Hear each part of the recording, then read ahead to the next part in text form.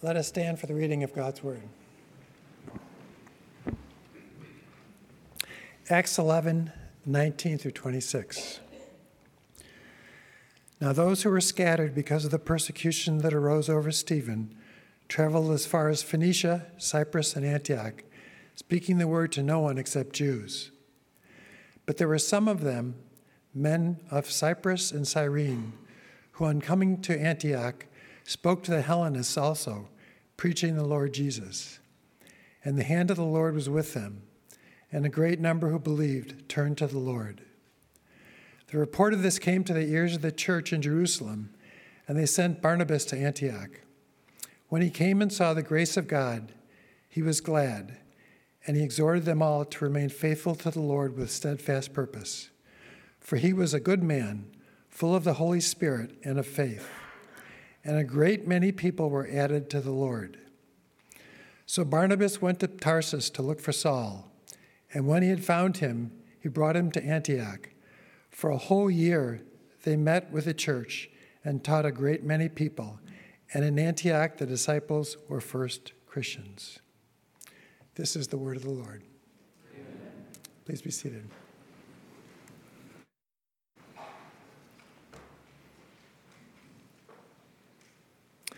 We're delighted to have a special guest speaker this week. Brad Gill has been in ministry for many years. Brad, come on up.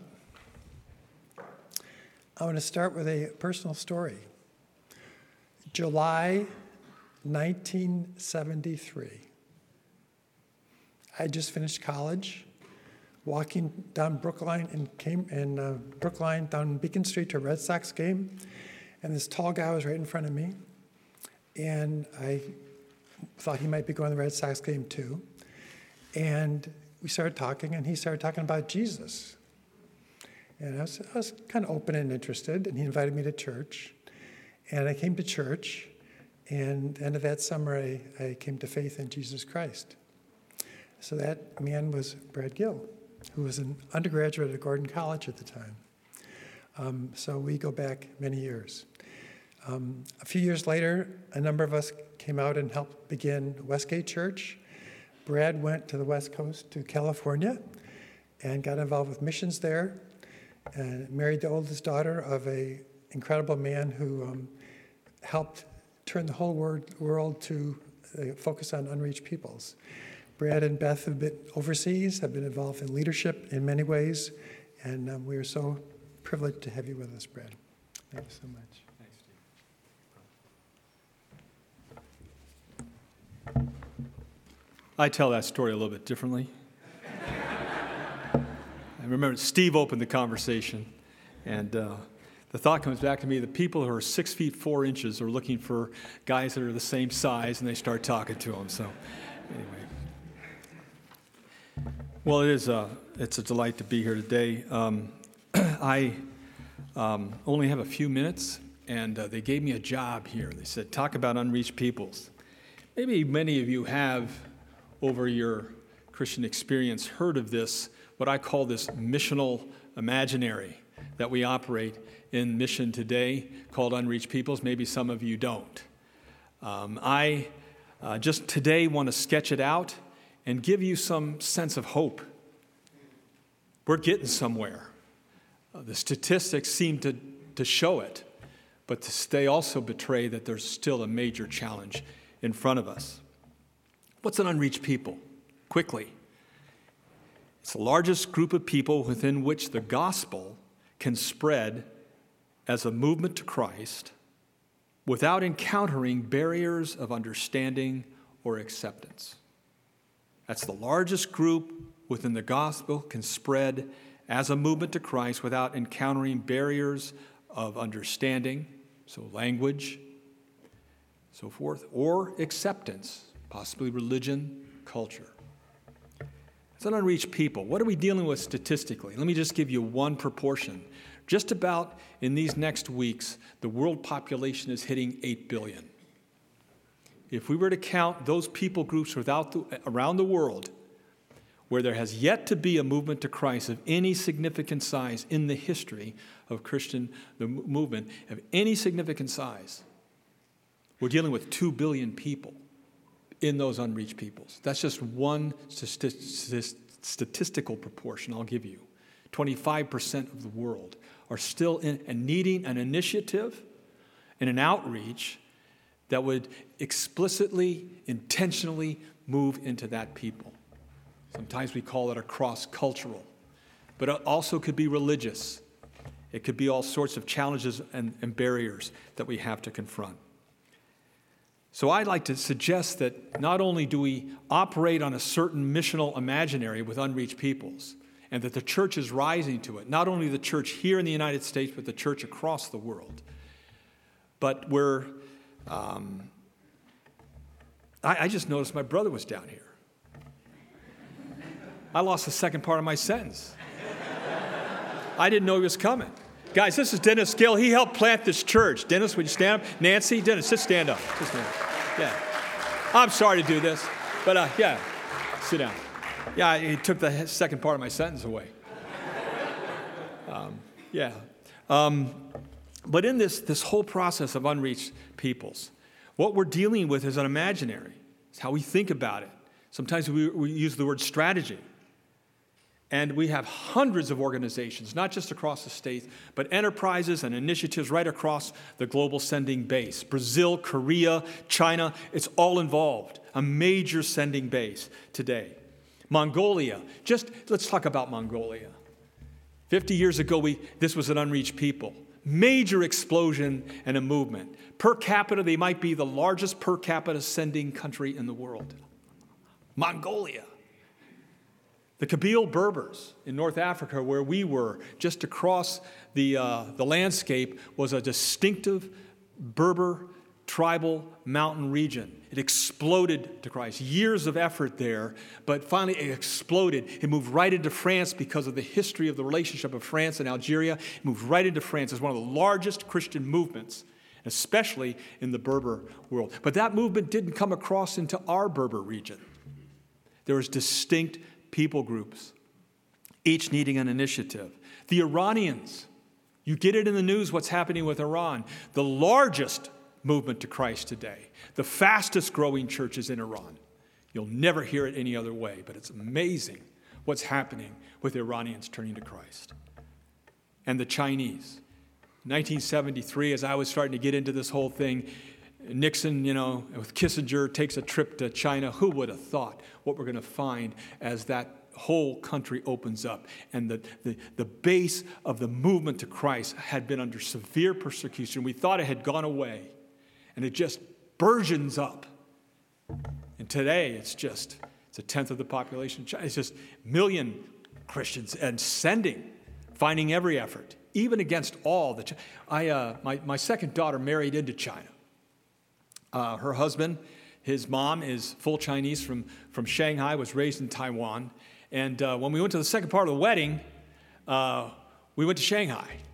And so I was walking the streets of Shanghai just feeling, and Shelley, my new in-law, was the executive pastor of a powerful urban church in China.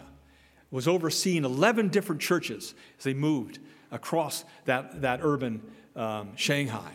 And they had me preach, big guy from America, had me preach, but I'm learning all the time. Shelley would say things. I say, Shelley, what's it like, trying to learn from her, what the church here, how do you see a church move here? It says, you need two things, Brad. You need two things. You need evangelist and you need pastor. One takes care of people, otherwise they lost. That's all you need. Moves on. There's a missiology, Just fascinating being there, but just the burgeoning church and the sending effort of China is just amazing. So this is our imaginary. It's being filled in. We're getting the reports, the feedback. This morning, I just want to point out from our passage this morning what I believe is kind of a template. It's not going back to Scripture to find the pure form of the church, but it's a church emergent with certain dynamics that often we jump over because we want to go to Peter or we want to go to Paul. But in this particular passage, we're dealing with a very wonderfully formed, believing leader named Barnabas, who shows us something that I believe is indicative of what we see on the frontiers of God's movement today. It's what we're getting the reports, and you can put it together. These are some of the dynamics, like just a few. There's way more. But I thought I'd suggest some of those to you this morning. Where did I put that? I had my little clicker. Where did it go? What's that? I think they can advance it for you. Can they? Oh, there it is. Hold it, guys. I got it. Where's my wife when I need her? Okay. So, church emergent. And there's our passage today. You can see it in front of you as well. Yeah, thanks. Okay. There's our passage. So the first thing we see here is a sovereign God uses diverse ways to move among unreached peoples. Well, that sounds pretty basic, but it's just phenomenal. The ways in which God is sovereignly directing these movements to take place. Here in this passage, that interesting word, scattered under persecution. Scattered under the persecution of Stephen. And so you have this movement starting to take place. It was said just at a conference I was this last week, one of the really perceptive people in the quantifying the movement across the world. She said this: most likely the horizon of the movement of Christ in the world is a persecuted church facing a broken world. That might be the imaginary of the future we need to lock into. A persecuted church facing a broken world. But all these different ways that God moves to bring himself into the life of a people. The diaspora today includes 250 million people on the move. We feel it, we're sensitive to it here because of our southern border. But everywhere, not just Ukraine, everywhere people pushed out. Some people pulled out. All sorts of intentions and all that does to disrupt people, to make them more open to the gospel. The social media today, we talked a little bit of it downstairs, but it lifts people out. It lifts people out. It disembeds them from the families and the pressures of their immediate culture and opens them up to new ideas. All this is happening. We have to take it seriously that God, a sovereign God, is not saying, oh my, it's all out of control. Do we believe that the sovereign God, as it says in Acts 17, he knows the times of people's lives. He knows the places of their habitation. And he is determining what happens to those times and those places so that perchance they might seek him and find him. That's the sovereign God. We see it here early in this passage. It's one of the dynamics that he's in charge of. But there's three other dynamics here that I find most important in understanding the frontier and especially amongst unreached peoples. The first is, you'll notice it says in this, it uses the phrase, the Lord Jesus. And then it says, and the hand of the Lord was with them. And a great number who believed turned to the Lord. And they remained faithful to the Lord. And they were added to the Lord. What's happening here? Dr. Luke is writing this history, and he's indicating here that rather than the Lord Jesus Christ, what's happening as the church emerges in the Greco-Roman world, what is the term that means the most? Lord. They've got their Caesar, but Jesus is Lord. The idea of the Messiah and the Christ hasn't left. It's all over Paul's epistles. But in the movement of the church, what you start to see is the emphasis on a different syllable. That's all it is. It's just they've moved over and they said, this is meaningful. So it's more than translation. It's emphasis. In an emergent church, we'd have to say it this way. The unreached will come to terms when turning to Christ. Those are two places here. It talks about coming to terms. It talks about turning. And when it comes to these terms, one of the great things that's happened in the last about half a year is the new translation called the First Nations Version. Have you heard about this? We put translation in the hands of our American Indian brothers. And wow, powerful translation of the scriptures. I wish I could read it, but the first time I heard about what was happening, as you know the story. We all are a bit self-conscious when we tell this story. The subjugation of those Indian nations, as we as European, as we came in as a civilization, we know the stories. We're relatively self-conscious about it. And they became Christian. And they kind of were taken off the unreached peoples thing, but actually there's a stagnation. And the younger generations are not turning to Christ. And then comes this translation. And the first time I heard about it was when I was talking to an American Indian brother, and as he was talking about the work of Creator, he didn't use the word God. He used the word Creator. And all through this translation, when you see God, usually you'll see the word Creator. It meant more to them in their world, into their religious and cultural world, to see Him as the great Creator. The emphasis was on a different syllable. And it meant it's our term. And so, who's Jesus in here? Jesus is what is it? Jesus is Creator. Help me, my wife. Creator is what? Creator is Creator sets free. Whenever you see Jesus throughout the scripture, Creator sets free. Creator sets free. Peter's solid rock. They got all sorts of names in here, but that's the Indian tradition. You give a picture for a person in their name. You don't just give a name, you give a picture, you see.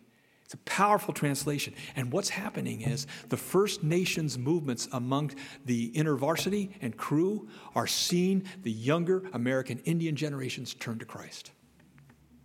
Because it's theirs. This is us, see.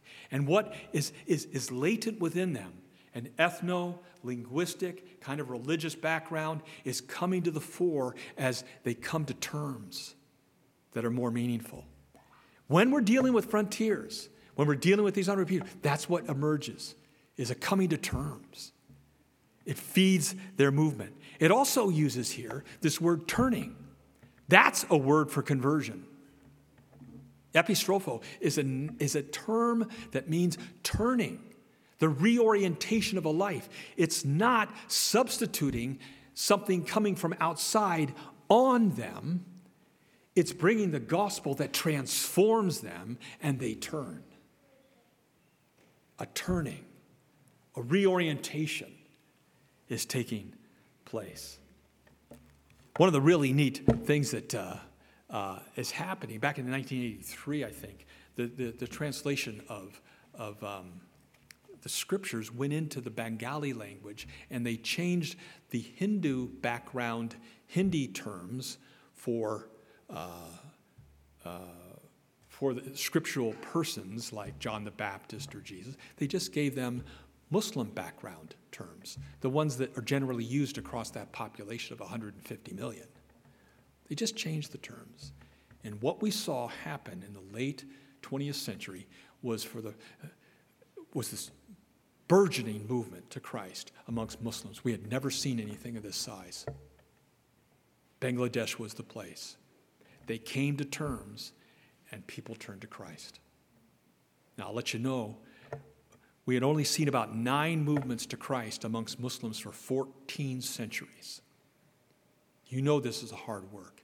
And in the last, since Bangladesh, and in the last first 2 decades of this century, we've seen over 800 movements to Christ amongst Muslims.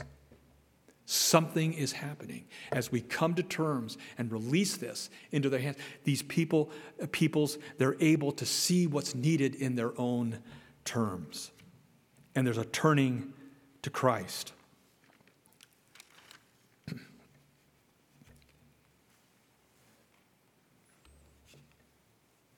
That's one of the reasons why we use the term emergent. It's a bit of a dangerous term. But it's a term that really describes what happens. It's when the gospel is brought into and the soil of a people, it's able to be planted there. This is the type of reflection. And you'll see Christians emerge that will want to, in a sense, take possession of every single aspect of their culture. They might spit out some of it, but they'll want to take possession of it. Possessio is a biblical term. They want to see the gospel come in and take their entire culture. And so this is what's characteristic. The other thing we see here is that initial leadership must see the grace of God. This is Barnabas. This is Barnabas, a man, a good man, full of the Holy Spirit, full of faith. The formation of this man was critical. He was not Peter. He was not Paul. He came into this situation and got alongside of something that had already happened through the lay ministry, the travels of those who were. He was coming in a sense, to survey what was happening. And it has this interesting statement. He saw the grace of God. I think you might be able to suggest what that means. Have you seen that in people's lives? It's why we love testimonies. You hear a testimony, it's like you just see the grace of God. Okay? That's Barnabas. He comes in and gets alongside and sees the grace of God. The formation of a person who is sent out into the frontiers today must have this capacity. They must have this perception. It's a disposition. It's a manner. It's not just us to them, but us with them, listening, hearing, seeing the grace of God. It's a critical moment.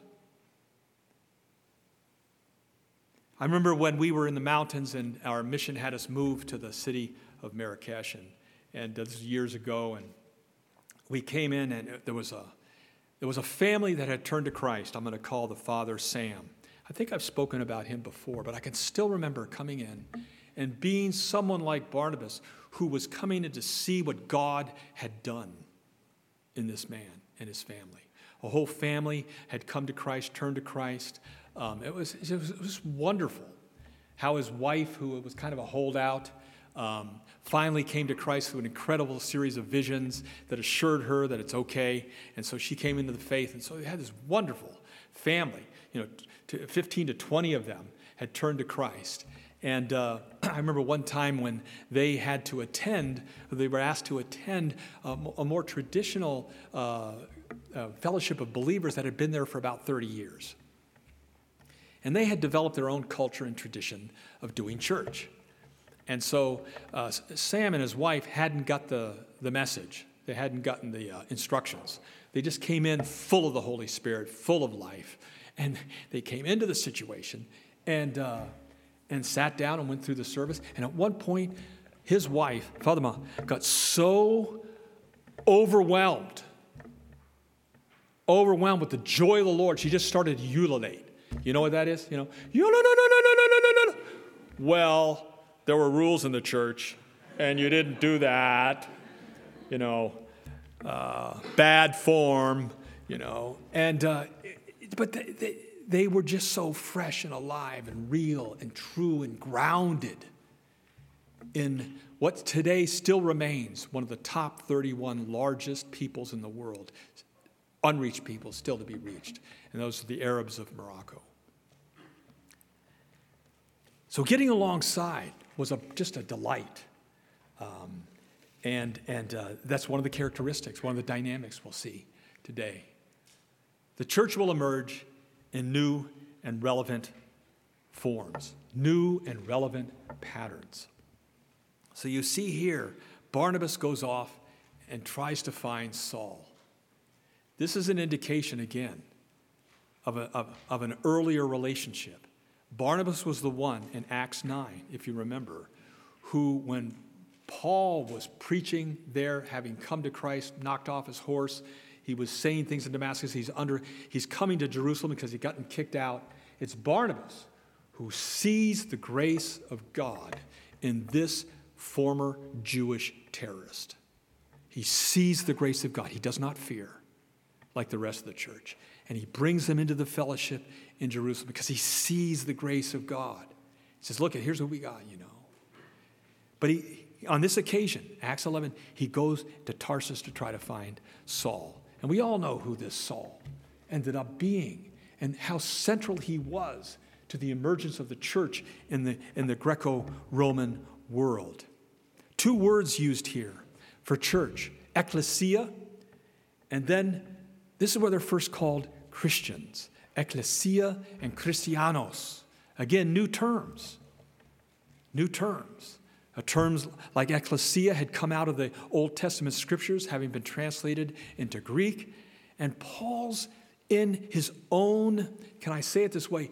Paul's young, he's in ministry, and he's still in his own transformation of his missional imaginary. As he moves in mission, he's using terms that seem to be relevant. He's ministering to an emergent church there, not only in Tarsus, but in Antioch. And he, how do I say it? He, in a sense, this is the template of the church that's emerging. And we get it in our epistles. We get it right across the New Testament. What emerges here? There's a dialogue here. This isn't just Paul figuring out in his head, but it's grounded in a whole new world. And his epistles are developing how you respond to the real controversial questions that are emerging in this unreached people. One of the recent things that's happened out in Southeast Asia, an initiative was led by I'm just going to call her Claire. She's from Singapore, Chinese. And Claire has gotten alongside, in her service in Cambodia, gotten alongside the evangelical leadership there of the church. And they have started to address with the leadership a dialogue of how they're going to deal with the large, dominant, majority Buddhist world around them. Many of the rituals of the Buddhist world are automatically anathema. They are unclean. But you should recall what God said to Peter in the chapter before. Do not render unclean what I have called clean.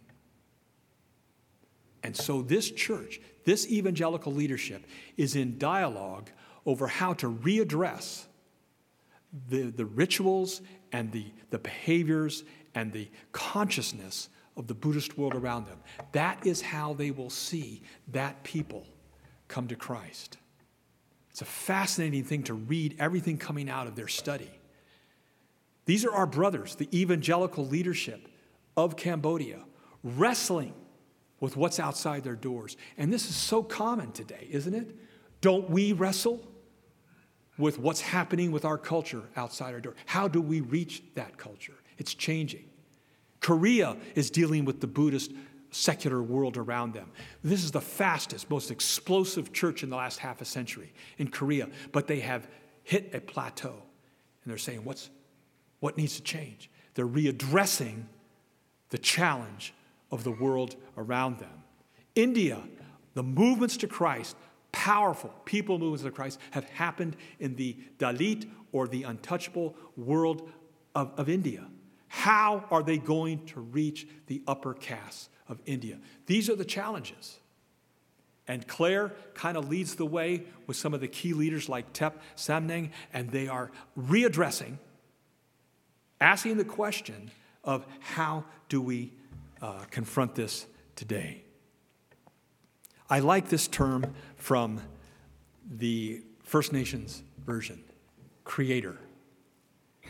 It's my conviction that while we try to come up with the template and the method, that's what we do as Americans, that are going to reach everyone, God is creator. He doesn't just reproduce. It's not photocopying. Every single people, the groundedness, that world, the gospel comes in, and there's a creation that takes place. That's what he's doing. And we see in someone like Barnabas, because he's full of the Holy Spirit, he's sensitive to the creative activity. He can actually bend his categories. He can loosen his grip on the control panel and watch and see the grace of God. That inordinate, that incongruent grace that is reaching those Gentiles, those Greeks, in totally different ways. He saw the grace of God, a creator God doing a new thing. That's what's happening in the dynamics of unreached peoples today. And I invite this church. This is a imaginary that's been around for a while, unreached peoples. I invite you. I think we're at the most exciting time. We are facing the religious consciousness of the Buddhist, the Hindu, and the Muslim world in totally new ways. This is the way to turn and say, this is the drama that we're in now. This is the time. Let's lift our eyes. Let's believe with God that He's changing our missional imaginary. Let's join together and expect Him to continue to do that. Lord Jesus, we just come to you today and we just thank you that you are the apostle and you are the high priest, that it's your effort, your ministry, your brilliance and genius, your spirit that leads all of these efforts. Make us sensitive to your grace that we see in the lives and the faces of those we minister. We'd ask this in your name. Amen.